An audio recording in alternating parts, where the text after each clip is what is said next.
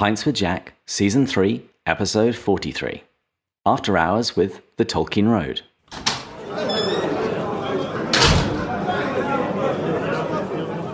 Good morning. Welcome to Pints with Jack, a podcast where two enthusiastic C.S. Lewis amateurs get together, share a beverage, and discuss a work of C.S. Lewis. This season we read Till We Have Faces. However, July is Tolkien month here on Pints with Jack, so we're discussing all things Tolkien, and today we're talking with John and Greta Carswell from the Tolkien Road podcast. I've been a listener to their podcast for quite some time, and in fact, listeners might recall me mentioning them back in Season 2. Now, as I said before, each of our guests this month are going to be focusing on a different aspect of Tolkien's life and work, and in this episode, we're going to be talking about the Silmarillion. And this is great because this Easter I began reading the Silmarillion for the first time. And while it definitely contains some gorgeous writing, I will already admit that it's not really the easiest of reads. So I'm really looking forward to what John and Greta are going to have to offer to help motivate us to read this great work and to get the most out of it. But first of all, a little bit about my guests and their podcast. The Tolkien Road podcast was launched in early 2015. On the show, co-hosts John and Greta Carswell journey chapter by chapter through The Lord of the Rings, The Silmarillion, The Hobbit, as well as Tolkien's other works, often with the help of a few haikus. John has written several books about Tolkien. He's the author of Tolkien's Overture, an exploration into Middle-earth's creation story and the role of music in Tolkien's tales. And he has also written Tolkien's Requiem, which is a contemplative journey through Tolkien's most personal and pivotal Middle-earth tale, the story of Beren and Luthien. And since I've mentioned that they're lovers of haikus, I thought I would write one for the occasion. John, Greta, David. An unexpected party. 3 is company. John and Greta, welcome to Pints with Jack. Thank you. Thanks, David. Thanks for having us on. Great haiku. Yeah, that's awesome. Yeah. I only realized it a couple of days ago. It's like, I have to write a haiku to welcome them. This is clearly how this couple communicates. This is clearly their love language. All the time. Yeah. We go through phases where we do the haiku on the podcast and then we stop doing it. And then people write in, they're like, why aren't you doing the haiku anymore? And it's funny. It feels like the haiku is kind of a divisive thing. Like people either love it or they hate it. Like there's no middle ground. We've got lots of love letters and lots of hate letters about the haiku. So it's kind of funny. Well, I loved it. Good. Well, awesome. And that's why I stole it for Season 2 of our podcast. I think that's great. Fantastic. Yeah. Imitation is the finest form of flattery. So exactly. Yeah. So today I'm drinking some PG Tips tea. Are you guys drinking anything? Some high quality H2O for me. I got some LaCroix. Some peach pear LaCroix. It's already it's already a little afternoon where we are, so the coffee has already been had for the day. So, and Greta, on this podcast, we call it La Croix. Oh, because we're classy like that. I like that La Croix. Well, that's better. I like that. We live in the South in Tennessee, so we usually call it La Croix. We don't do none of that fancy talk around here. But David, I want to know, what is PG Tips tea? I've never heard of that. So it's a black tea, and it is probably one of the most standard teas that you'll get in England. You'll have PG Tips, Tetley, and Yorkshire Gold. Those are the 3 common approved black teas. Okay, right. So PG is the brand. Yes, but PG Tips is the name. Got it. Mm-hmm. Okay. I have to try that sometime. Yes. I will say my favorite tea, if I were drinking tea, would be Lady Grey. I love the Lady Grey teas. Lady Grey is very nice. Yes. Now, do you have it with milk? Or do you have it with lemon? Or just plain? I usually just have a little bit of honey. Okay. Usually. I know. I will allow it. Next time for me. David's dying inside right now. Try some lemon. Some lemon. I've never tried lemon. Just a little squeeze of lemon. Fresh lemon. Yeah. Oh, okay. Now, if I'm having a hot toddy, I would definitely put lemon in that. But if it's just straight tea, I'll have to try that. So just lemon, no honey or anything. You can add it if you want to sweeten it a little bit, but I would just suggest just trying it with a little bit of lemon. A little bit of lemon. Both Lady Grey and Earl Grey. Both of those work. Okay. That works. I'll do that. I will do that and I'll report back. Thank you. Yes, absolutely. And now that we've got the drink of the week covered, let's do the quote of the week. And I figured, since I'm speaking with the guys from the Tolkien Road, that the quote of the week would have to relate to roads somehow. So I chose this section from Mere Christianity. If you are on the wrong road, progress means doing an about turn and walking back to the right road. And in that case, the man who turns back soonest is the most progressive man. Brilliant. Beautiful. Yeah. Love it. And in each episode, we toast a Patreon supporter, and today we're toasting Daniel Quintero. So, Daniel, since we are talking about roads, may you have the hindsight to know where you've been, the foresight to know where you're going, and the insight to know when you've gone too far. Cheers. Cheers. Cheers. Okay, so to kick things off, can you please tell the listeners a little bit more about yourselves? Sure. This is John speaking. The masculine voice you're hearing. So there's no confusion. So Greta and I have been married for I should have done the math before. It's 18 years. Almost 18 years. Mm-hmm. Yes, this is 2020, so 2002. Mm-hmm. We have 3 kids, and we live in Franklin, Tennessee, which is a kind of a suburban community just south of Nashville. So, what do you want to add? Yeah. Let's see. Yeah, everything that you said. Mm-hmm. Plus, we love Tolkien, and I love to read. I love Lewis. Yeah. We do love C.S. Lewis. In fact, C.S. Lewis is really my first love when it comes to writers, without a doubt. So, in fact, from a young age, he played a pivotal role with the Lion, the Witch, and the Wardrobe played a pivotal role in my becoming kind of self-consciously becoming a Christian, a follower of Christ when I was just a little kid, through the influence of my parents reading that story to me. And so he will always be near and dear to my heart. Yeah. Wonderful. Yeah. And obviously you love Lewis, but when did you first discover Tolkien?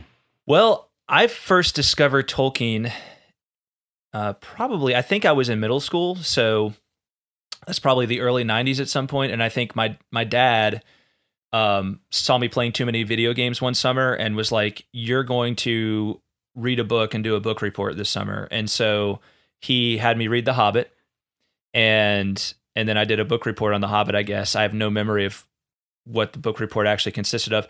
And honestly, I did not fall head over heels for Tolkien at that time. I mean, I think I enjoyed reading the book, but I don't really think it grabbed me at that point. It wasn't until the movies came out, the Peter Jackson movies came out in the early 2000s, that all changed. And I remember going to see, I'd heard a lot of people talking about how great Lord of the Rings was. And I'd even heard people saying like it's the greatest novel of the 20th century and these sorts of things. And I was like, wow, okay. And you know, and being a Christian myself, I was intrigued to learn that Tolkien himself was a Christian, and that it was a very, you know, his Christianity was very influential in Lord of the Rings. So then I went to see Fellowship of the Ring in the theaters, and I fell in love. I mean, I just fell in love with this vision, and I had to go and then read Lord of the Rings. So between when Fellowship of the Ring came out and when The Two Towers came out the next year, I had read Lord of the Rings twice, I think. Wow. So, and I just fell in love with Tolkien through that experience. So no matter how you feel about the Jackson movies, I have to salute Peter Jackson for giving us the movies he did, because it contributed to me getting to the source material, which changed my life in a big way. I absolutely love that, because I have a very similar sort of story. I too was prompted by the movies. From time to time, you do come across Tolkien nerds who get very sniffy about the fact that there are movies at all. Right. And that's even before they pointed out that Faramir is completely wrong and where's Tom Bombadil? And so no, I'm pleased that somebody else also watched the movies, loved them, and that made them go to the books. Yeah. How about you, Greta? Yeah. Well, you know, it's funny. I was thinking about this, and I can't quite remember when I first discovered Tolkien. I think it must have been through John.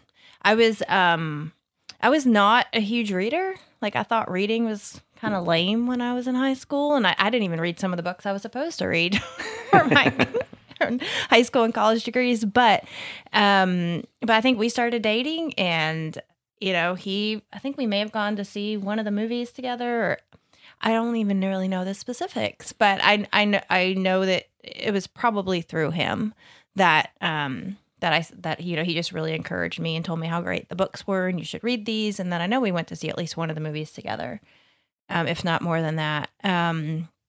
But my favorite Tolkien memory is the night before our wedding. I could not sleep. I was, like most brides, I was just kind of anxious and, worried about the weather and make sure everything was going to go according to plan or whatever. So I couldn't sleep. And my grandmother was in town.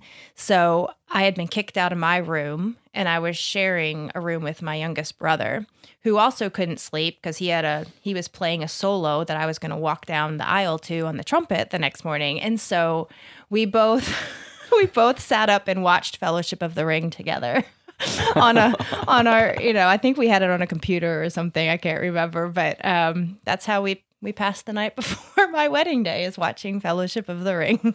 Yeah. That is wonderful. Yeah, so that probably had a big role in sparking my love for Tolkien and his works. So. And what actually is it about Tolkien that you love about his writing?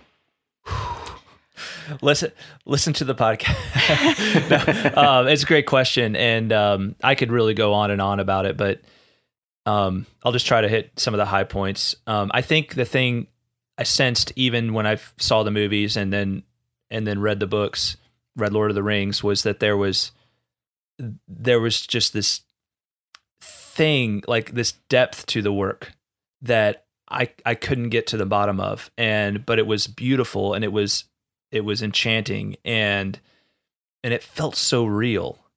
And I just wanted to get into that. I was not Catholic at the time. I didn't really have a good understanding of like sacramental theology and that kind of thing.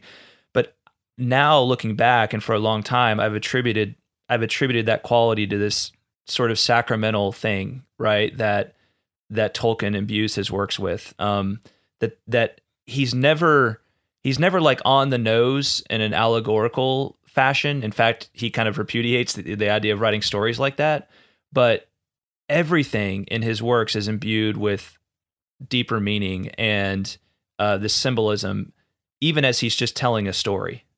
And they're just so rich. I mean, his stories are so rich. And then on top of all of that, when you read his letters, you read some of his non-Middle-earth works as well, especially a story like Leaf by Niggle.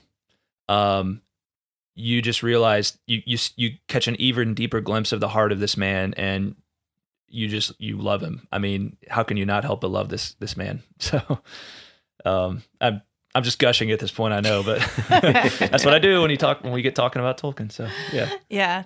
And I think probably the only thing I could add to that I personally love about Tolkien is I love the way he writes. Like, I think it's just like John said, it's rich, yes, but it's just beautiful. I feel like sometimes I'm reading it and I just have to stop and just like take a moment and just let it, just kind of marinate in his words.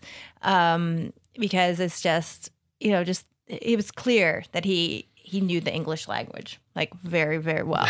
And he knew his history of the English language very well. And the way he puts it all together, it's just beautiful. And not only is it beautiful, but it's just so real. Like, you can just picture like where he is and where he wants to take you. It's truly, it truly transports you to the world that he created. Another thought that occurs to me is you're talking, Greta, like about his love of language is, I think in a way he's almost Tolkien himself in his own biography is an icon of the most famous myth he created, in the sense that here he is, just this kind of, for lack of a better term, mild-mannered, Oxford Don philologist, a total language nerd from, knows languages that nobody knows, and created his own languages. And what does he do? Nothing but wrote quite possibly the most popular book of the 20th century, and actually two of the most popular books of the 20th century, and created this mythology that has just enchanted millions, if not hundreds of millions, and has affected the lives of so many people in a positive way.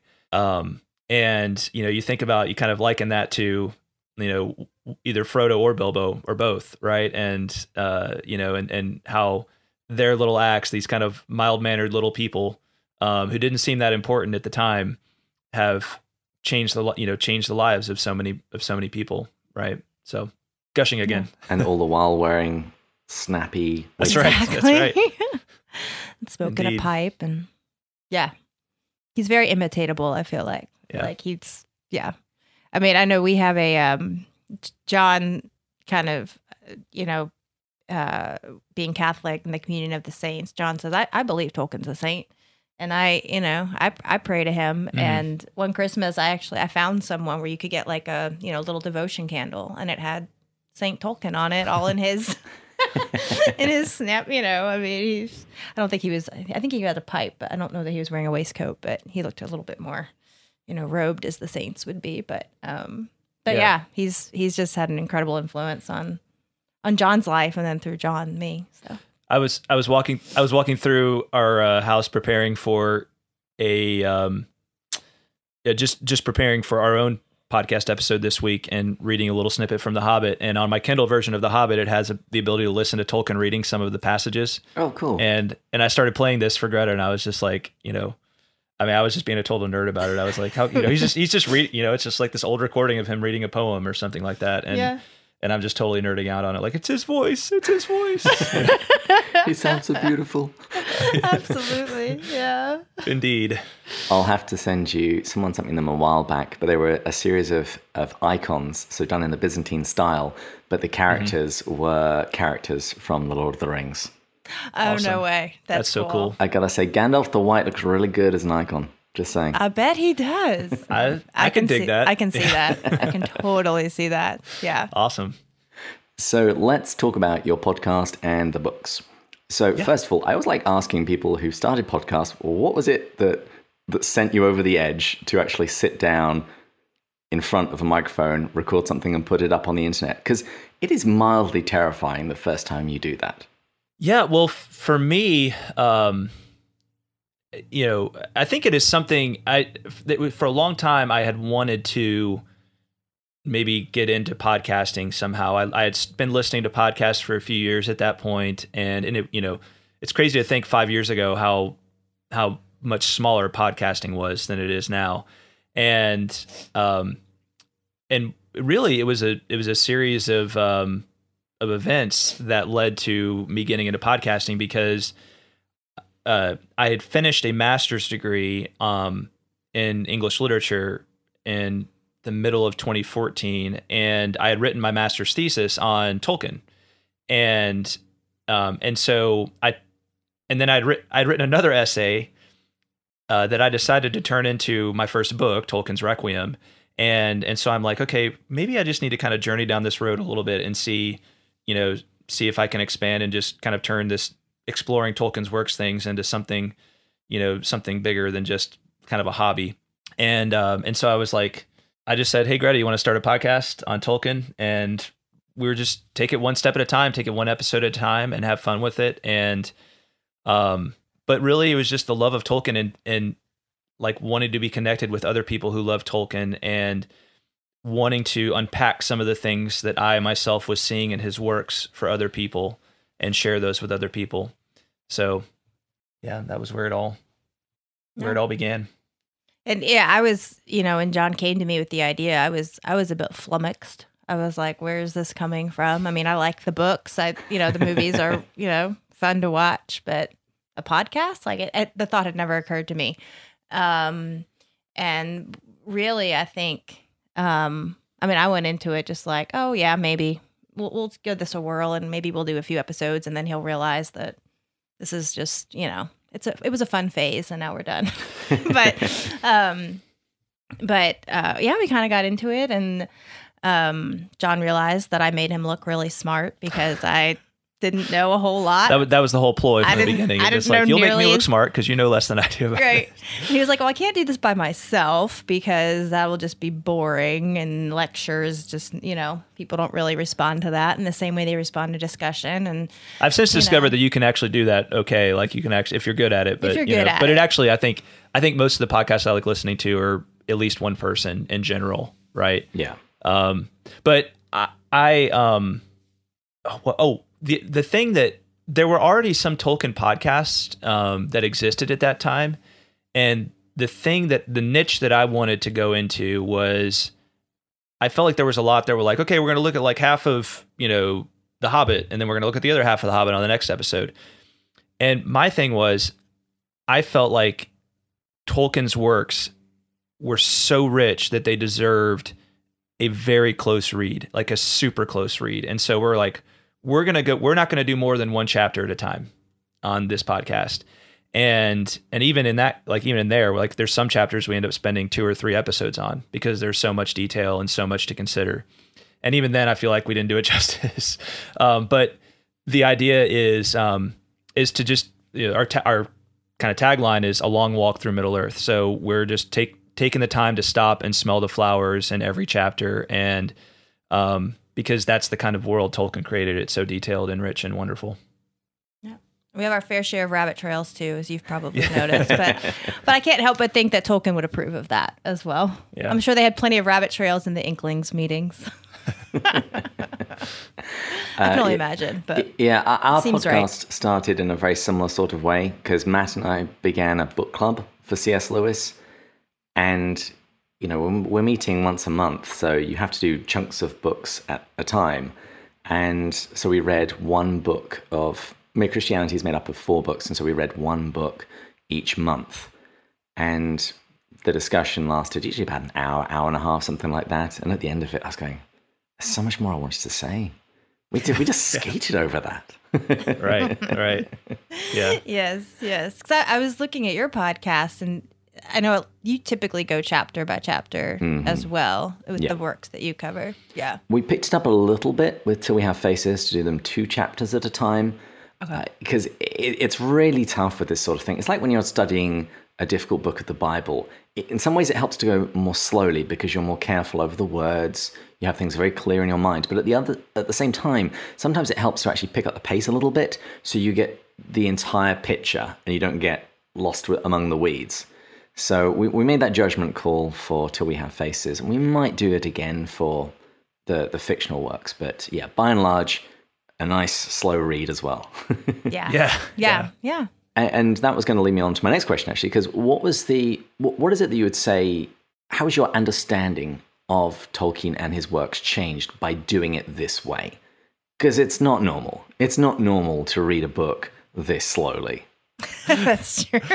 Well, one thing I'd say first and foremost is with all the different people that we've gotten to know through this effort over the years, I've met so many. I've realized how what a small fish I am in the pond of knowing stuff about Tolkien, Tolkien knowledge, and I certainly know more than your average Tolkien fan, but there's people out there that they know Tolkien like nobody's business. It's incredible. And so we've met a lot of people who have been studying Tolkien since before we were born, and have been at a college level, teaching courses, and people that know his languages, and it's really, that part of it itself is fascinating.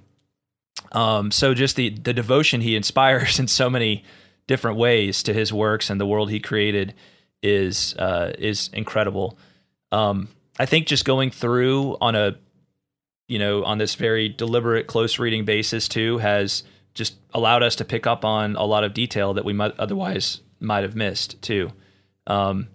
So yeah, I guess that's what I'd say on that. Yeah. What about you? Well, as someone who really, like I shared before, hadn't spent much time at all studying Tolkien. I read the books. I'd read the Hobbit and the Lord of the Rings.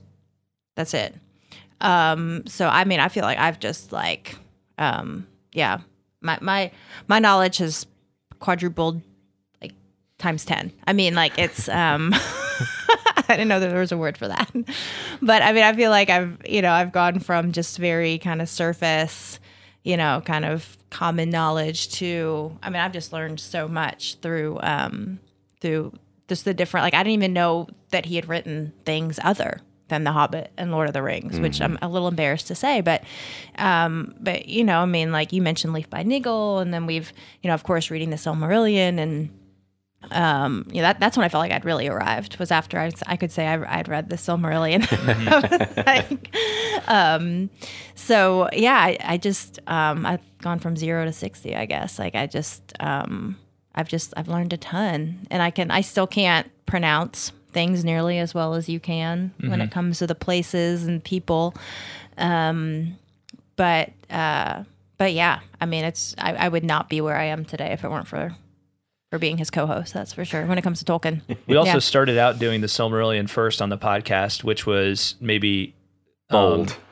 Yeah, well, it was. That's putting it nicely. But my thought was, well, it was the one. It comes first chronologically, and of course, we have a little bit of a problem with the shiny object syndrome, so it's hard for us to one of the challenges of doing a chapter by chapter approach is at some point you're like, all right, here we are 20 episodes in and we've only done like half of the Silmarillion, and I'd really like to get to the Lord of the Rings at some point. So we took a break and would do long stretches of Lord of the Rings and then come back to the Silmarillion.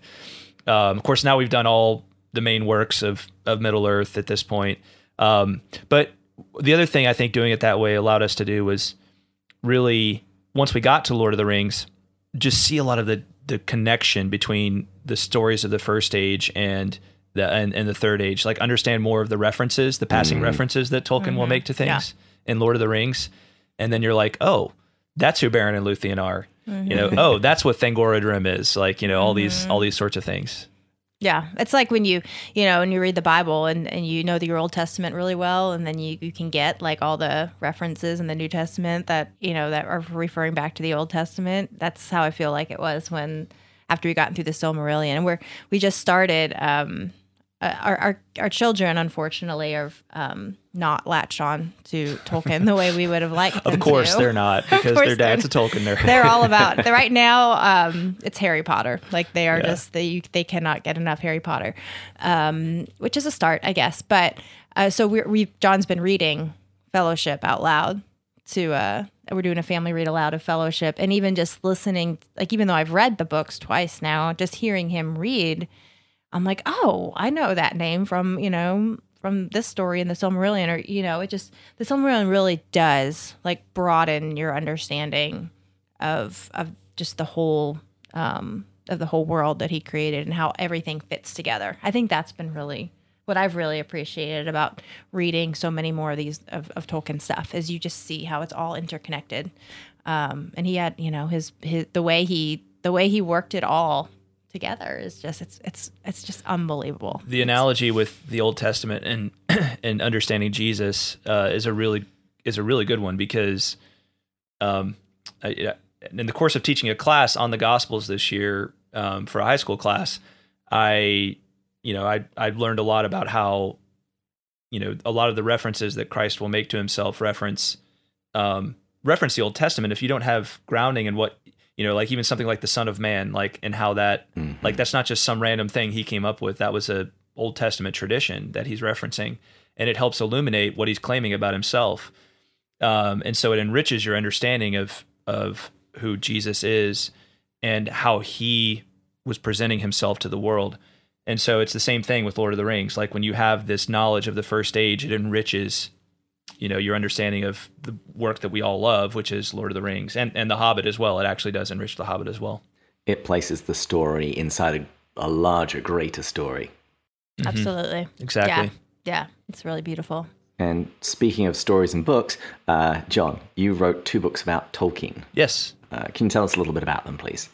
I'd love to. Yeah, thank you. So the first book I wrote is called Tolkien's Requiem, concerning Beren and Luthien. And so this was the book that I referred to, that I'd written an essay as part of my master's degree work on this particular story. And so I decided to kind of expand on that and then turn it into my first book. It was just kind of a little like, let's see if I can do this myself, if I can make a book, right? And then actually bring it to market and all those kinds of things. But it's really an exposition of the story of Beren and Luthien, which is chapter 19 of the Silmarillion, and is actually a story that is referenced multiple times in The Lord of the Rings. And it was one of Tolkien's most important stories, one of his most personal stories too. The interesting fact is that if you visit his gravesite in England, then you'll see that on the grave, he and his wife share a gravesite, and on the tombstone it reads Beren and Luthien, right? So Beren for him and Luthien for Edith, his wife. So you can see that this story meant something to him on a personal level as well, but it's also a very important story in the history of Middle-earth. So I really wanted to explore that story, and the thought also was, here it is sitting in chapter 19, but this is like the best part of the Silmarillion, right? And so you have to like wade through all this stuff. And there's other good stuff. There's definitely other good stuff, but that's one of the challenges of the Silmarillion is you have to wade through a lot that just you have no reference point for, and it's kind of Old Testament-y. And then you finally come upon these really great stories like Beren and Luthien, and all of a sudden, by the way, you like Sauron's in the story of Beren and Luthien, you're like, oh, I know Sauron. Finally, somebody I know, right? And in fact, it's like the best example of Sauron being bad, right? You know, like he's not just the shadow; he's an actual actor in the story. And so anyway, I wanted to write this book, and the thought was maybe this will also be a way that if people find it be challenging to just pick up the Silmarillion and start reading it, which a lot of people do, maybe this book can help people like start with the story. And so I tried to connect some of the other stories from the Silmarillion to Beren and Luthien, because it does all connect, and maybe provide a back door for people who have trouble going in through the front door, you know, into the Silmarillion. And then the other book is Tolkien's Overture concerning the music of the Ainur, and this story looks at Ainulindale, which is the first chapter of the Silmarillion, the book that we have as the Silmarillion, and it's the creation story of Middle Earth, and it's basically this. How should I refer to it? I think the term is cosmogonical myth, right? That tells, it's kind of like the first chapter of Genesis, right? It's like, here is how God created the heavens and the earth, right? Here is how God created Middle Earth, right? And just like the first chapter of Genesis has kind of has a very strong poetic feel to it. It turns out that Middle Earth was created through this thing called the music of the Ainur. Literally, Middle Earth is made of music, and I'm a lifelong music lover, and so I was just fascinated by this concept that music, like Middle Earth, is like made out of music. Like, whoa, you know. and when I, having journeyed through Tolkien's Overture was a later book, and having journeyed through so much of his stories in detail, I was seeing all these references to music in so many different places in both the Silmarillion, in The Hobbit, and Lord of the Rings. Music's just all over the place, and the power of music too. So I was like, so really in that book, what I tried to do was I did a close reading and explored Ainulindale, and tried to kind of give a framework for what I saw going on there, and then I looked at a lot of the musical moments throughout the history of Middle Earth, and kind of explored how they might connect to this idea that Middle Earth is made of music. So yeah. And would you recommend that people should read your book before or after they've read the source text? I would never tell people to read my stuff before reading Tolkien, or really any other writer or artist that I was trying to like explore. But the whole idea is that if you find it challenging, go and you can go read my book, and maybe it'll help you, right? Maybe it'll help you get an idea and kind of ground yourself for a better reading. I think with Ainulindale, I think people, it's short enough to where most people could probably make it through and then go read my book, even if they don't understand the story itself the first time, and then but I would encourage people always to go and read, Tolkien's own works, because I don't want my own views and those kind of things to be like, I want to let people's own imaginations and understandings be shaped by the text itself rather than me kind of interjecting and being like, let me tell you how to understand this before you read it, right? Unless it's helpful, right? Yeah. Unless they need help, and then I'm glad to help. Yeah, I've definitely read that chapter at least 3 times. When I first read it, it's like, this is beautiful. I'm not sure if I understood it. I need to read it again.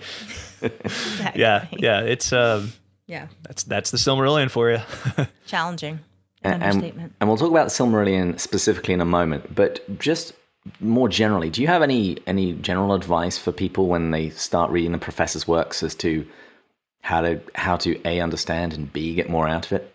Yeah, I mean, I think it's like anything else. You dive in, and if it's The Hobbit is probably a little more palatable for most people. If you're not the kind of person that can dive into something like the Silmarillion, which honestly most aren't, then yeah, pick up the Hobbit, and it's a more approachable, accessible, traditional story.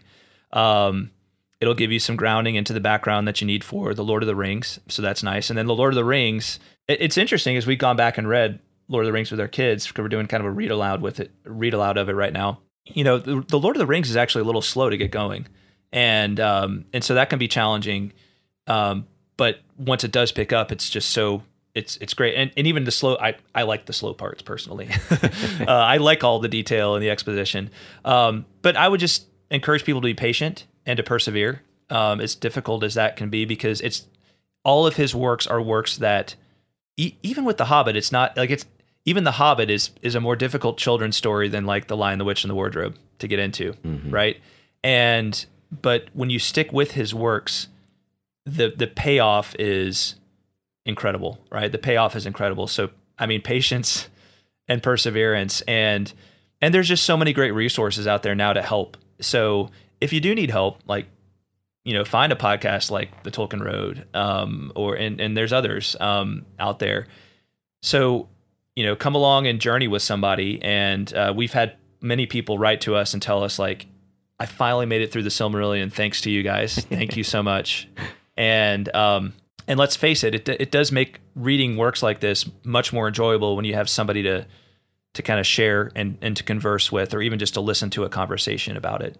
So, and what do you think? Yeah, I mean, I agree with all that. And I think the only other thing I would say is go into them with the right mindset. I wouldn't recommend taking the Silmarillion to the beach. It's just not. It's not a beach read. Take your Agatha Christie or something like that. But yeah, just kind of know what you're in for, and just kind of, sometimes honestly, when I know I have like, a big chunk of reading to do to get ready for a podcast, I gotta like pump myself up. Like, I'll do like some jumping jacks and, talk to myself in the mirror and be like, you can do this, you can do this. And I will quit someday, but that day is not today. Exactly. Yeah.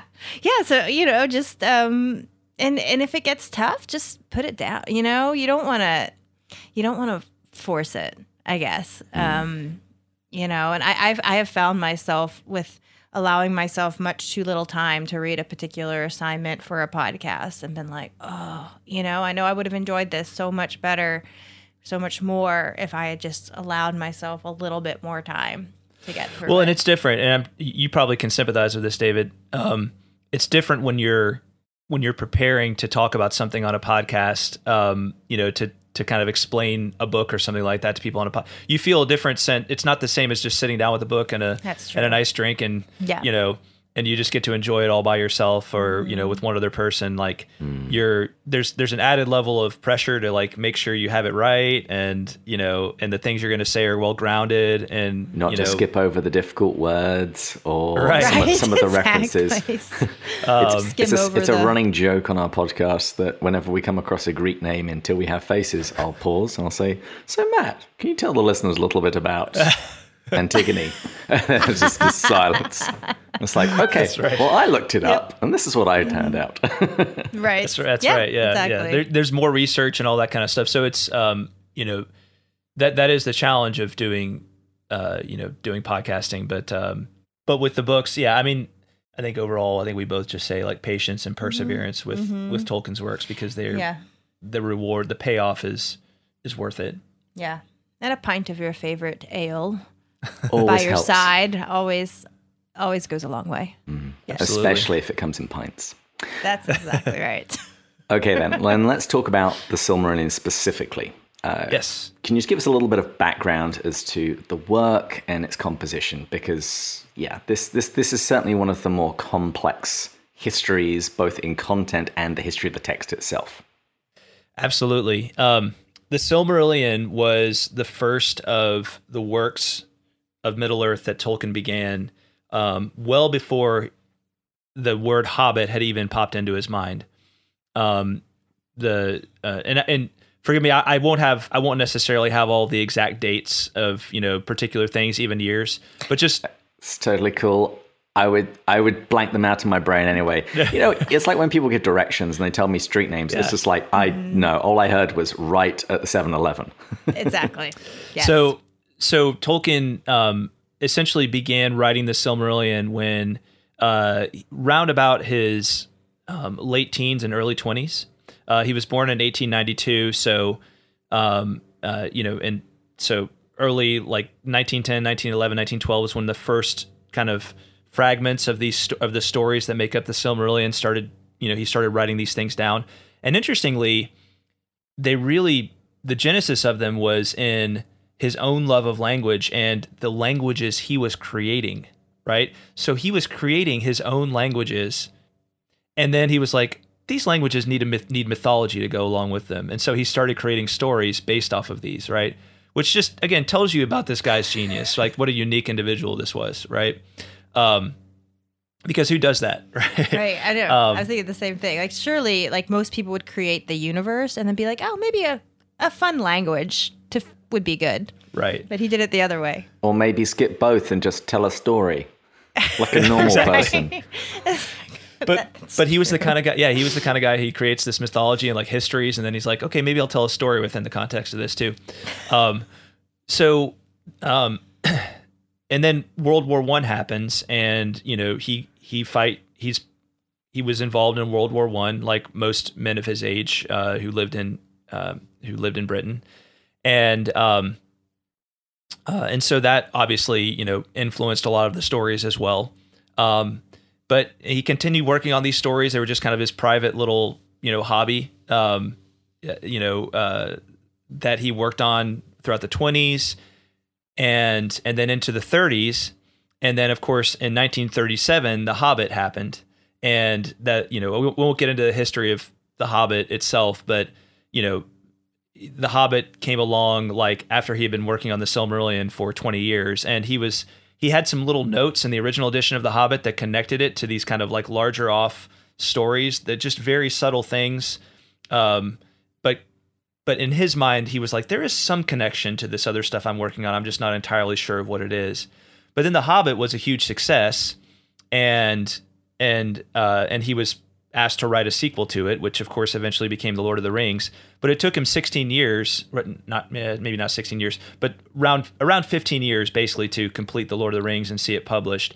And with The Lord of the Rings, he very deliberately connected it to this larger mythology that he was working on. And his hope the whole time was that he could get both The Lord of the Rings and the Silmarillion, published at the same time, right? Because he was like... Because they're both such small books. Right. Yeah. It was like, I wrote the Bible, but my own version of it. Can you please publish this for me? Right. And so Tolkien, has some funny moments in some of his letters that you can find where he talks about like, he kind of realizes at some point that like, yeah, the Silmarillion might never see publication because there's one glaring problem with it. It doesn't have hobbits. And he knew that like people loved hobbits, he's just like, but they didn't exist back then, in the First Age, in the stories of the First Age. So of course, the rest is history as far as Lord of the Rings goes. I mean, Lord of the Rings built on the success of The Hobbit and became this thing that just inspired incredible devotion. And throughout the rest of his life, Tolkien continued to work on the stories of the First Age and the Silmarillion and hoped that they would eventually see publication. But unfortunately, he passed away in 1973. I think I have that year right. And they had not seen publication fortunately, his son Christopher came along, and Christopher was Tolkien had 4 children, and Christopher was the child that kind of provided, like, that he spoke about these stories most with. And so Christopher kind of took the mantle of his father and wanted to continue to publish, the things that hadn't been published. And so 4 years later, in 1977, we got the Silmarillion through the effort of Christopher, and with the help of a gentleman named Guy Gavriel Kay, and so that's the Silmarillion we have it now. So it's an interesting question of, like, would this be the Silmarillion we actually would have had if Tolkien himself had seen it published, or how much it's kind of an open-ended question of how much influence Christopher had on editing this book. So, well, I think if it had been left up to his father, we would have never seen it. It never would have been good enough, for his father. He was kind of a perfectionist in that way. Now, Greta, you read this along with the show, so you hadn't read this before you started on the podcast. Correct. Yes. So what was your impression as you started going through it for the first time? Oh, wow. Yeah, it was a tough go. Like, it was a really tough go. Again, beautiful writing, absolutely beautiful, but I found myself, I just had a hard time contextualizing all of it, and trying to figure out who the Valar are, and kind of their role, and pronouncing their names, and it was a little I don't know what the right word is, but it was a little ethereal for my taste. It was ethereal. Just You mean ethereal? I get those words mixed up. I know. Okay, ethereal. What did I say? Erythral. I don't even know what that is. That's probably not even a word. That's See, like this a is what form happens of when urethra. This is what happens when people read Tolkien. They just won't start creating language. Exactly. That's right. That's exactly what Subcreation happened. at So its best. there- Never That's apologize, right. Greta. Never. Amen. Amen. See, you totally harshed my buzz there. Anyway, okay. I meant what I said. It was, so coming to the Silmarillion after having read The Hobbit and Lord of the Rings, which are much more concrete, actual, like, stories, and this was, it was just a little out there. So it was tough, and to be completely honest, if I didn't know that I had to talk, like, I was going to have to at least sound somewhat intelligent on the podcast, I don't think I would have stuck with it, to be completely honest. I knowing that there was a purpose to my reading other than for my own personal enjoyment, which, to be completely honest, was not there most of the time. I don't think I would have made it through. So it really helped, and knowing that that John had read it before, and I could ask him questions, that was also super helpful. But it was it was beautiful, like I said, but definitely a tough read for sure. You'd get little breaks like Beren and Luthien, or some fun stories that were a little bit more comfortable. But for the most part, it was hard. Yeah. It was kind of like reading the Old Testament. Who wants to sit down and read through Leviticus? Interesting. Not me. Really fascinating story, and then like 3 chapters of genealogy. Yeah. Exactly. Well, my fiance and I were actually doing the Bible in a year this year. And it was, Leviticus was fine. It was when we got into Numbers that was like, oh my goodness, make it end. Right, exactly. But then you end up with Judges and lots of crazy stories about people being stabbed with swords and losing the hilt because they're so fat, and women nailing guys' heads to the ground. It's like, yeah, that's more like it. There we go. Yeah, but you have to get through Numbers to get there. So that's right. Well, if you read Leaf by Niggle, Tolkien definitely believed in sanctification through suffering. That's his purgative tale. Absolutely. Maybe he thought, I just need to put a few sections in the Silmarillion just to keep out the riffraff. That's right. That's right. It is definitely a weeding out. I feel like it's definitely a book that weeds out the, You shall not pass unless you read this part first. Right. Yeah. Yeah. But I'm very proud of the fact that I've made it through. I will say that, because it's a challenge. And you can look with affection back on it and see that Totally. among the Yes. tough parts, there were also some really great parts. Absolutely. Absolutely. And it totally enriched, my rereading of The Lord of the Rings as well.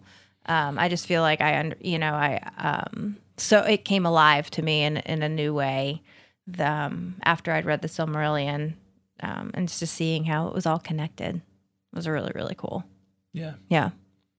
So, John, can you just give us an overview of the work itself now, so that we can understand what Tolkien was doing? Because, as we've said, it's not just a straight story arc. Absolutely, yeah. And in fact, I'll say a couple of things at the outset. We did one episode of the podcast that's just the Silmarillion in one episode. So that if you like somewhere to start, that's actually maybe a good place to go and just like get the overview in one episode of the podcast. And the other thing I'll say is that I did some videos recently on YouTube that are an intro to the Silmarillion, and they're intended to be kind of a like 5-minute chunks, and they're 8 videos, 5-minute chunks, and they kind of divide the story into a couple of different sections. But it's no small feat. I mean, like to really take the story, because it covers thousands of years of history, and there's no like one main character except for the bad guy, who is Melkor, and then all of a sudden has his name changed to Morgoth in the middle of the story. But I'll do my best. So, like I said, it begins Ainulindale. You get the creation story of Middle-earth. Then you have this chapter called Valaquenta, which is a catalog. It's not really a story. It's more of a catalog of these creatures called the Valar. And the Valar are the powers of Middle-earth. They're like these gods, angelic beings that God, like the ultimate God, creates and then sends into this world called Arda to kind of finish making this world. Okay, so Valaquenta deals with that and introduces the main Valar and some other lesser figures, but still like gods, right? Gods and goddesses. And then we actually get into the story of the Silmarillion, which involves the Valar, who are, they're good creatures. They're benevolent creatures, and they kind of rule this world of Arda in a benevolent way, trying to help it grow into what it's supposed to be. And they're also preparing the way for what are called the children of Iluvatar, who we later find out are elves and men, right? So elves are the elder children of Iluvatar, men are the younger children of Iluvatar. So we get the creation of these 2 lamps by the Valar. I mean, when you think of lamps, like giant, like mountain lamps to light this world, because there's no heavenly bodies at this point. There's no stars, there's no sun, there's no moon. Melkor then, who's the bad guy, he's the bad Valar, right? He comes along and he destroys these lamps because that's what Melkor does, right? He's a destroyer. He's a trickster, right? And he's a destroyer, and he can't stand for anybody else to be like happy. That's a very simple way of talking about Melkor, but that's kind of the idea. That's good enough for now. Good working definition. So he destroys these 2 lamps, and the Valar are all sad about it, but they 2 of the female Valar, the 2 of the Valir, Yavanna and Nienna, get together and they concoct to create these 2 trees, which are called the 2 trees of Valinor. Okay, and these 2 trees are different from the lamps and the light they give. It's more of a blended light, but it's still this light that illuminates the world, right? So that's their solution to Melkor destroying the 2 lamps. From there, you have the elves awaken. The elves are summoned to the land of the Valar, which is called Valinor. And not all of the elves make this journey. Only really a kind of a small group make this final journey all the way to Valinor. And in this group in particular, there's a group. One of the 3 groups of elves that make the journey is the Noldor, and the Noldor are kind of the ones who are in main focus as the elves during the Silmarillion. The Noldor, out of the Noldor arises this character Feanor. Feanor is the one who creates the Silmarils, which are these holy jewels, and he creates these jewels to house some of the light of the two trees of Valinor. Okay, so they're the most beautiful things anybody's ever seen, the most beautiful creations that anybody's ever seen. Melkor wants these, and so he conspires with a giant spider called Ungoliant, who is the mother, by the way, of Shelob and probably all the other big spiders in The Hobbit. And he conspires with Ungoliant to destroy the two trees of Valinor and then steal the Silmarils. And they succeed in this. And then the action moves to Beleriand,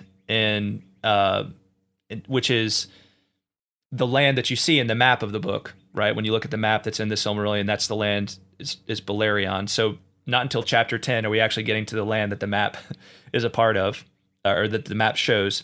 Wait, you're only in chapter 3? No, we're in chapter 10 now. Oh. Chapter 10. Okay, I misheard you. I'm telling you, like I'm skipping over so much, you all. It's like it kind of pains me, and I already feel like I'm saying too much at the same time. But the rest of the story of the Silmarillion involves like the Noldor giving chase to Melkor and trying to get the Silmarils back. If there's one unifying plot, that's really it, right? Like, so the Noldor they get exiled because they refuse to stay in Valinor. They get exiled from Valinor. They come to Beleriand, and then they're just kind of constantly at war with Melkor and Melkor's forces, trying to get back the Silmarils and ultimately defeat Melkor. And so, one note: Beleriand does not exist in the Third Age, right? So, but if you look at the easternmost section of the map where it says the Blue Mountains or the Ered Luin, those mountains are the mountains on the western edge of the map and of the map we're all familiar with for Lord of the Rings. So that is a very short, lots left out version of the plot. You reminded me of how much cool stuff there is in it. Oh yeah. You just have to kind of wade through you have to wade through kind of the background and you get to, you have to be committed. But if you'll get there, like there's a lot of really fun stories in there. And then after that, there's a final section, right? But it's not the Silmarillion. It's the great point. Akalabaith. So there is like the book begins before chapter 1 with two sections, Ainulindale and Valaquenta. Tacked onto the end is Akalabaith, and then of the Rings of Power in the Third Age. Akalabaith is the story of Numenor in the Second Age. So Akalabaith really tells the story of the Second Age and the downfall of Numenor. I probably won't even get into all of what Numenor is and all that sort of thing, but just understand that Akalabaith is really meant to be the story of the Second Age, and so of Sauron's rise to power and of the creation of the Rings of Power, and then of the Rings of Power in the Third Age.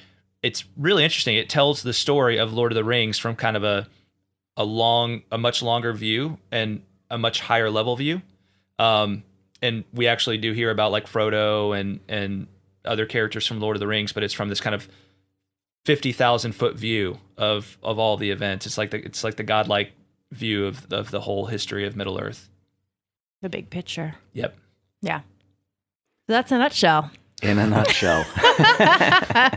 A very big nutshell. Yes, very big nutshell. And you've been recently putting out resources to help people work through the Silmarillion. I was so pleased when I started seeing these appear on the internet. It's like he knows. He's inside your brain. Can you tell us a little bit more about them and where people can find them? Sure. So I'm still working on getting them out, but it's an 8-part series, and 8-part video series, and I've really divided up the Silmarillion into chunks that make sense to me in order to help people have a grasp going in. Again, give it a try without me or any other help, right? And see what you can do. And if you hit the wall, come find these videos. One of the things I wanted to do with these videos too is I wanted to shine a light on some artwork because I have such an appreciation for the incredible people that make like art out of Tolkien stories. I think it's something he had an appreciation for as well, because I have zero visual artistic skill myself, and I just look at some of the things people create of different images from Tolkien stories, and I'm like, wow, that's amazing. Or like, I hadn't thought of it that way, but that's a really interesting way of putting it. So I've used, with the permission of these artists, I've used a lot of their works in these videos to kind of be a visual narration as I'm talking about, kind of giving the synopsis of the various chapters. So you can find those videos on YouTube. Just look for the Tolkien Road podcast on YouTube and you'll find them there. You can also go to silmguide.com, SILM guide.com. And I have a chapter by chapter text guide to each of these stories I put together years ago. It kind of needs revision, honestly, but I put it together years ago. And so the videos will also be posted there. You can also follow the Tolkien Road on Facebook, and you'll find we're going to have the videos up there as well soon. And I'm really looking to make more of a push into doing, some shorter video stuff in the YouTube space, just wherever, but, shorter video stuff. So definitely come subscribe to the YouTube channel, and lots to talk about when it comes to Tolkien. Yeah, I've definitely found it helpful. So I've gone through the first few parts, and I find it, I'm definitely a visual learner. So having images both from the text and now from other artists really helps solidify and keep those things together in my head as I'm moving forward. Yeah.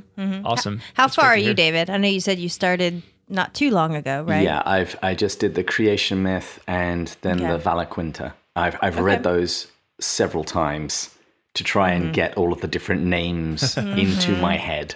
Because I've got a feeling it's going to be important going forward. Right. I mean, I remember taking notes when I first started. I mean, a lot of that probably was for the podcast, but I think it did help to just kind of keep it straight in my brain about who is who and, their role and to say some of these names out loud. So Valaquinta is not just if you've read much Russian literature or French literature, they have some amazing names in there. So it's like, oh, it's Monsieur M. Yes, it's with this. So I learned a while ago. It's like, no, you've got to master the names, and then the story won't be quite so confusing. Because what happens if you end up with another character in the book whose name also begins with D? I'm then lost. That's right. I don't know who's doing what. Yes, it's a running joke with my kids as we do the Lord of the Rings read aloud, because I'm very deliberate about pronouncing, Aragorn as Aragorn and kind of having a little roll of the R in there. And so whenever it's Aragorn, son of Arathorn, it's like Aragorn, son of Arathorn, and kids love to make fun of them. They just, because here I am just talking to my kind of like normal, like whatever quasi Southern accent, without any sophistication at all. So all of a sudden I'm like, Aragorn, son of Arathorn. So Isildur. Right, Isildur. Yeah, it's quite funny. We burst out laughing now and then. But if you're gonna read Tolkien stories, then read them right. It's like my thoughts exactly. The one thing that I insist on whenever I'm reading a story out loud is I have to do voices. Yeah. Oh, totally. You need work on your voices. I know, it's hard. You tried a little bit with Sauron last night. Saruman. And what is it, like Sauron and Saruman? Like, I cannot keep those guys straight. I'm like, wait, who's the main bad guy? I mean, I wish he had made their names just a little more different, but anyway. It's the same with the female characters. Begin with A. It's like, oh, come on. Yes, that's so true. Well, or at least the A sound, the Eowyn and Arwen. Eowyn and Arwen and Right. Not helpful, sir. Not helpful. No, not That's helpful. what Tolkien did, though. But he loved the names. He loved the words. He did. And they're all beautiful, for sure. Yeah. Now, a lot of people have seen the Lord of the Rings movies, and there have been rumors circulating for quite some time, and then of an official announcement that Amazon now had the rights to tell some Tolkien stories. And on your podcast, you've spoken a bit about Latron Prime. Can you explain that and tell us, what do we know about this so far? Well, Latron Prime is just our little joke about the name of the hashtag for, because I think the Twitter handle is LOTR on Prime. So Lord of the Rings on Prime, and that's the hashtag you always see. And so we were just like, well, we'll just refer to this as our friend Latron Prime. So it's not as much of a mouthful that way. It's saying LOTR on Prime. It personalizes it too. Which is kind of fun. We're goofballs and like to do that kind of stuff. But I mean, I'm delighted. I'm excited. For me, it's all, especially someone who's doing a podcast on this stuff. It's like it's pretty much all upside, right? I mean, even if it's, I would be shocked if it's like horrible, right? So because A, they invested so much money in it, and B, the budget's going to be so big, so it's at least going to be visually amazing, and they're probably going to try and do the writing really well. They're going to put a lot of effort into it, was what I'm saying. So. And at the end of the day, it's going to give us so much to talk about, on this podcast and in the Tolkien community at large. And it's going to bring people to it that wouldn't have been interested in it before, right? Who maybe have, maybe were crazy about Lord of the Rings when the movies came out and The Hobbit when The Hobbit came out, but there hasn't been this kind of big pop culture, defining thing for Lord of the Rings and Middle Earth in a long time. We know so little all we know about it right now is that it's going to focus on the story of Numenor in the Second Age, which is really exciting because all we really have for the history of Numenor is a Calabaith and of the Rings of Power in the Third Age and some fragments of some other stuff here and there and references to the history of Numenor and Lord of the Rings. So, and just to give people an understanding, Numenor was the kingdom of men that was granted to those men who helped the elves in the First Age again in their struggle against Morgoth, right? So they were given this special island kingdom that was not quite in Valinor, but it was halfway to Valinor. So it was a happier place, and it was a place of peace. And it's basically the story of the downfall of this land and Numenor, by the way, Aragorn is a descendant of Numenor, and so like Gondor is a kingdom that has roots in Numenor. So that's how you can kind of connect it to the Lord of the Rings. So I mean, I'm very excited to see what this becomes. We don't know much more about it beyond that. Not even really like who the actors who have been announced, who they're going to be playing. It's got a lot of amazing talent as far as writers attached to it. It's got a big writers room. So we'll see how that all pans out. I mean, people who've written for other shows that we both really like. But I guess we'll just have to wait and see. A lot of it. Yeah, I'm super excited about it. I'm really like that it's focusing on Numenor. Because, like you said, we have a little bit of Tolkien's writing that focuses on that, but not enough really that we can get upset about different creative interpretations. I mean, it's like we've talked a little bit about the Lord of the Rings movies, but because that was focused on an entire book that we already had, it was very easy to nitpick and be like, oh, like the things that, like, every detail that's not exactly like the book, you're going to find somebody who's like, the leaf in this shot is not how Tolkien described it. Not how Tolkien described it. Nope. The shape is all wrong. You got it wrong. Exactly. Yeah. So I like that there's enough to kind of give a good framework. But not so much that there's not room for creative interpretation.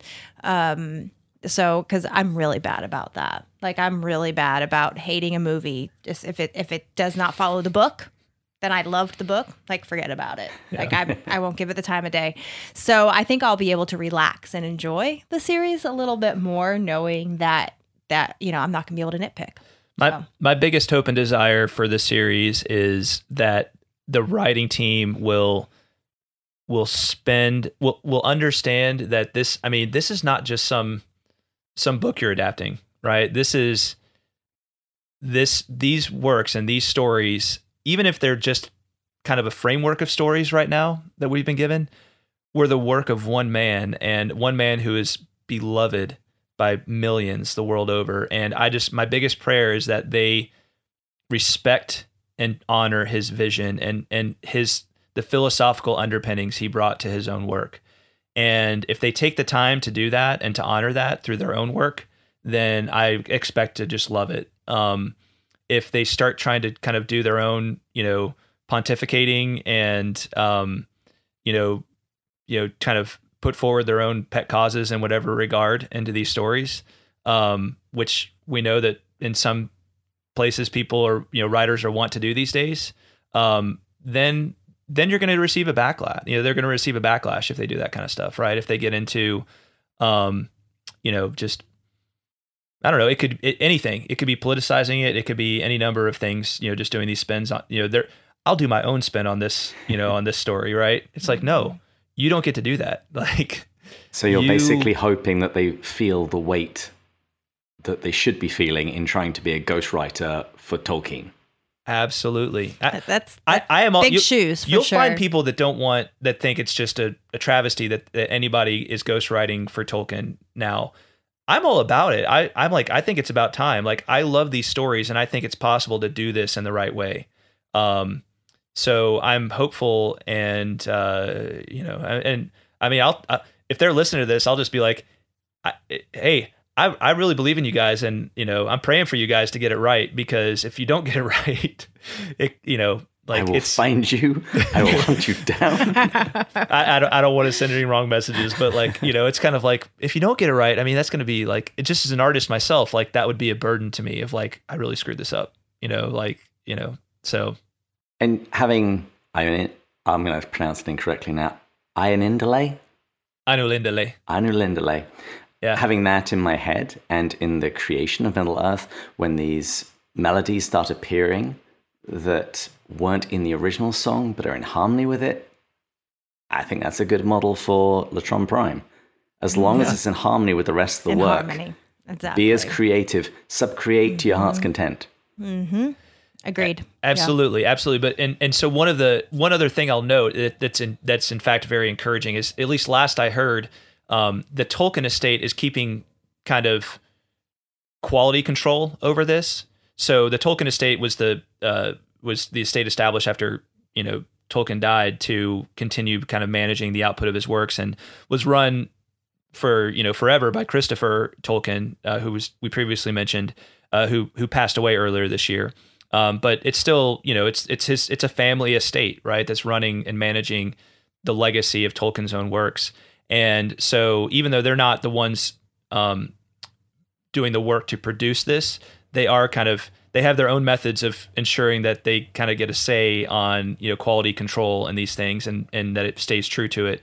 And last I heard, there was an individual named what's his name? Gotta look at my bookshelf.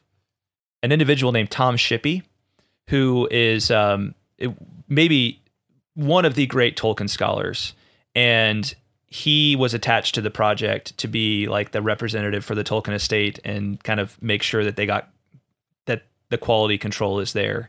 So, so I'm hopeful that with him on board and the Tolkien estate's influence, that because with Peter Jackson, the Tolkien estate had no say in any of what he did. Now, so he was a little freer to just kind of do what he wanted to do. But with this, there is that we're watching, and if we're not happy about something, we can always, we have strings we can pull. So wonderful. Yeah. Yes. It is wonderful.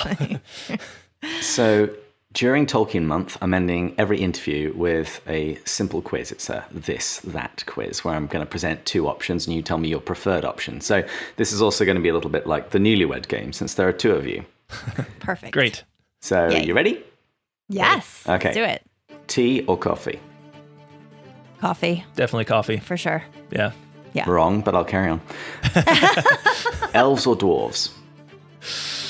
Ooh. It's tough. Do we have to say it at the same time? Are we going to count? On the count of three. Sure. 1, 2, 3. Elves. All right. Woo. Good. I got to tell you, it was last second for me. Like, I was like, because elves, but like dwarves are so awesome. Dwarves are awesome in their own way, for sure. Yeah. Early bird or night owl? We're gonna disagree on this one. Uh, Night owl. I'm definitely more of an early bird. Yeah, early riser. Yeah. I'm not. Gandalf or Radagast? Gandalf. Gandalf. Yeah. Call or text? Text. Text. Yeah. Okay, We're this- kind of off on our timing. Are we supposed to all say it at once? Are we supposed to say it at once? I don't know. Are we supposed to do a like countdown to say it at once? We need like our little boards like they have in the. We need like dry erase boards. That's right. Oh well. All right, we'll do the countdown from now on. Okay. Okay, the next one's going to be an important one to a lot of people. Tom Bombadil, wonderful or wretched? 1, 2, 3. Wonderful. Yes. We love Tom Bombadil. We love him. Tom Bombadil is fascinating. Yeah. He is like, I understand the naysayers, but it's like you're focusing on the wrong things is the problem with the people who are naysayers about Tom Bombadil. You're like, oh, he sings these silly songs, and it's like, you don't get it. You need to read what Tolkien has to say about Tom Bombadil. We got to the point in our family read aloud not too long ago with Tom Bombadil, and our kids just loved it. Like they were like, after the scene, like, you know, we kind of moved on, and they, you know, one of our kids was like, "Where's Tom Bombadil? What happened to him? Where is he? Is that Tom speak? No, that's not Tom." You know, they wanted more Tom. Yeah. Yeah, No. Tom Bombadil is fascinating. He is. Yeah. Okay, Agreed. iPhone or Android? iPhone. Yeah. Glad to hear it. Perry, Pippin or Merry? 1, 2, 3. Pippin. Yes. All right. Nice. Okay. Pippin's just Shelob. got that funnier streak to him, I A think. little Yeah. bit funnier, It's a little- yeah. A little more chill. carefree, Like, yeah. yeah. Shelob or Nazgul? Oh. One that's is this like scarier? I'm just giving you two choices. I'm all right. 1, 2, 3. Shelob. Nazgul. Oh. I hate spiders. I am like terrified of spiders. So the first time I saw the movie with Shelob, when I saw Return of the King, I remember I knew it was coming because I had read the books, and I was just like, "Oh my gosh, that's horrifying!" And then when I finally saw it, I was just like, "Whoa!" This shit's funny because Shelob doesn't bother me. I mean, she's gross, but it doesn't bother me. Yeah, I'm just like that. That is like literally like that is the deepest, darkest point of the valley of the shadow of death for me. I mean, yes. I think what is it for the Nazgul for me is the cry. Like it's just, you know, you can hear them before you see them, and that's just terrifying to me. Well, the next one's a little lighter. Second breakfast or 11's? 1, 2, 3. Second 11 breakfast. I knew we were going to disagree. Because you're eating your second breakfast even before I've even had my first. This is so true. I usually have my first breakfast Second around breakfast 11. is more of my main breakfast. It's true. Yes. And 11's is more like my brunch. So Yeah. yeah. Boromir or Faramir? 1, 2, 3. Faramir. Yay. Yeah. Faramir in the book he's just amazing. So Yeah. good. Yes. Yes. I mean, I like Boromir too, but Another controversial one now. Balrogs, wings or wingless? 1, 2, 3. Wings. Wingless. Oh, okay, you guys can talk about that among yourselves later. What's yours on that? What do you have on I'm 100% wingless. it? Yeah. I think when you read it in the story, yeah, it's shadow and flame, right? well, who says he can't have wings of flame? Rabbit trail. I Come like back, guys. wings. Come back. See, I'm a Nazgul.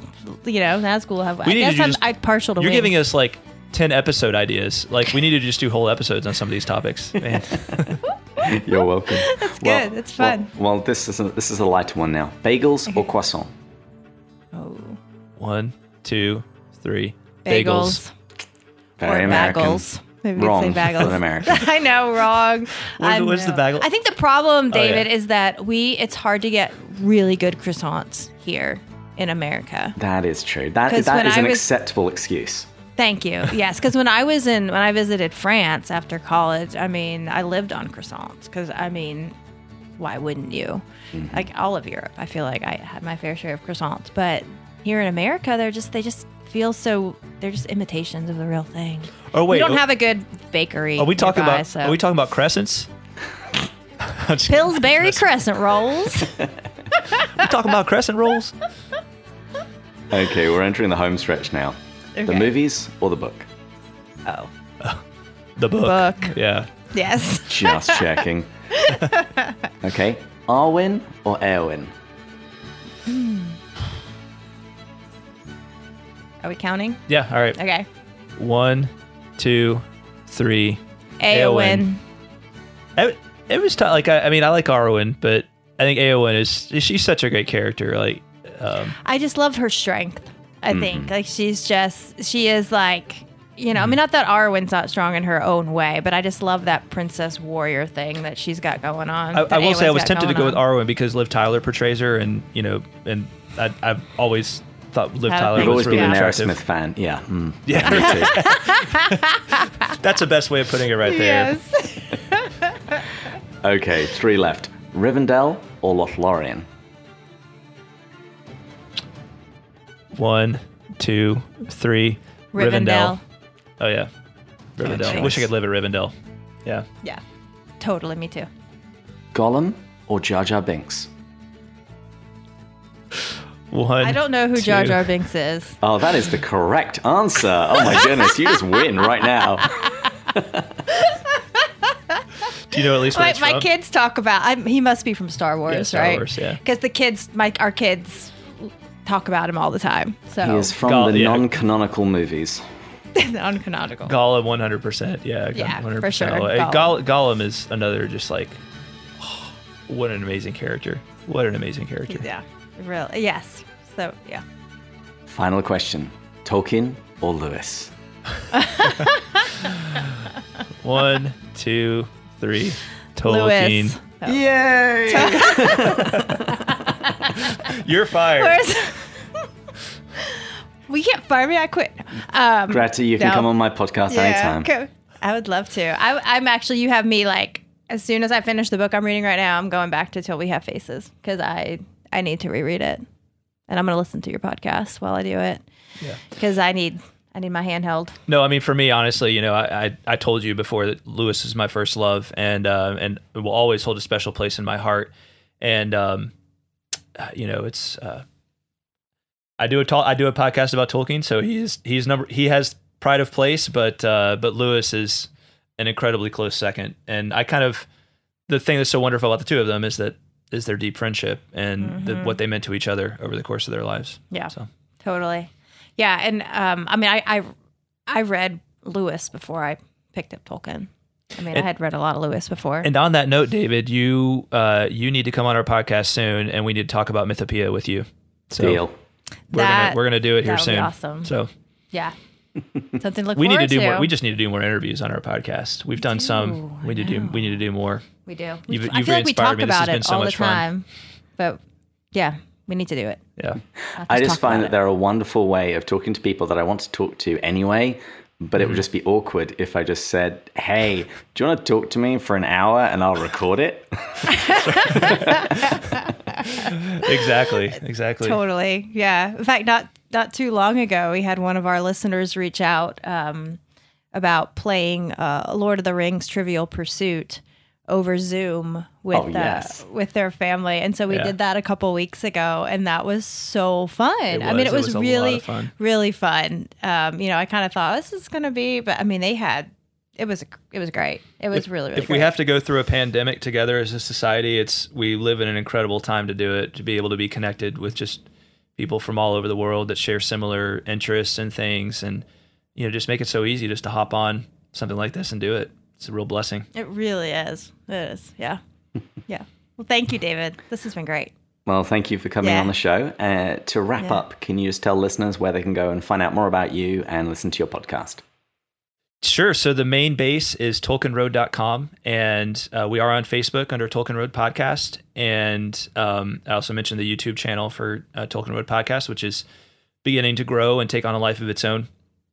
And then the books are tolkiensoverture.com and tolkiensrequiem.com. Wonderful. And I'll put links to all of those in the show notes. And to begin wrapping up, I want to thank our guests again and our Patreon supporters, particularly our top tier supporters of John, Kate, and Rowdy. And I would like to close with a haiku. Very appropriate. Tolkien and Lewis, lovers of myth and legend, a great fellowship. Yeah, Amen. You have a knack for these haikus, David. This is, I mean, It well was done. season 2, training and listening to you guys for years beforehand. We need to get back on it, I think, with our haiku. I think we do. We Yeah. kind of dropped the ball.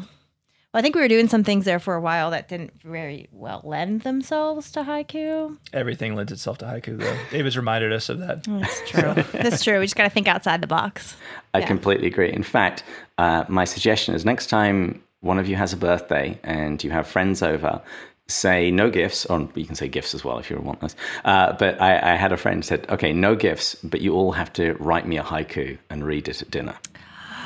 I love that idea. Yeah. That's fantastic. Oh. That's really fantastic. That might be a plan for the kids and Mother's Day for you tomorrow. There we go. You know what? Wonderful. You're brilliant. I would Kids, get on board with If that. you ever listen to this years later, you are welcome.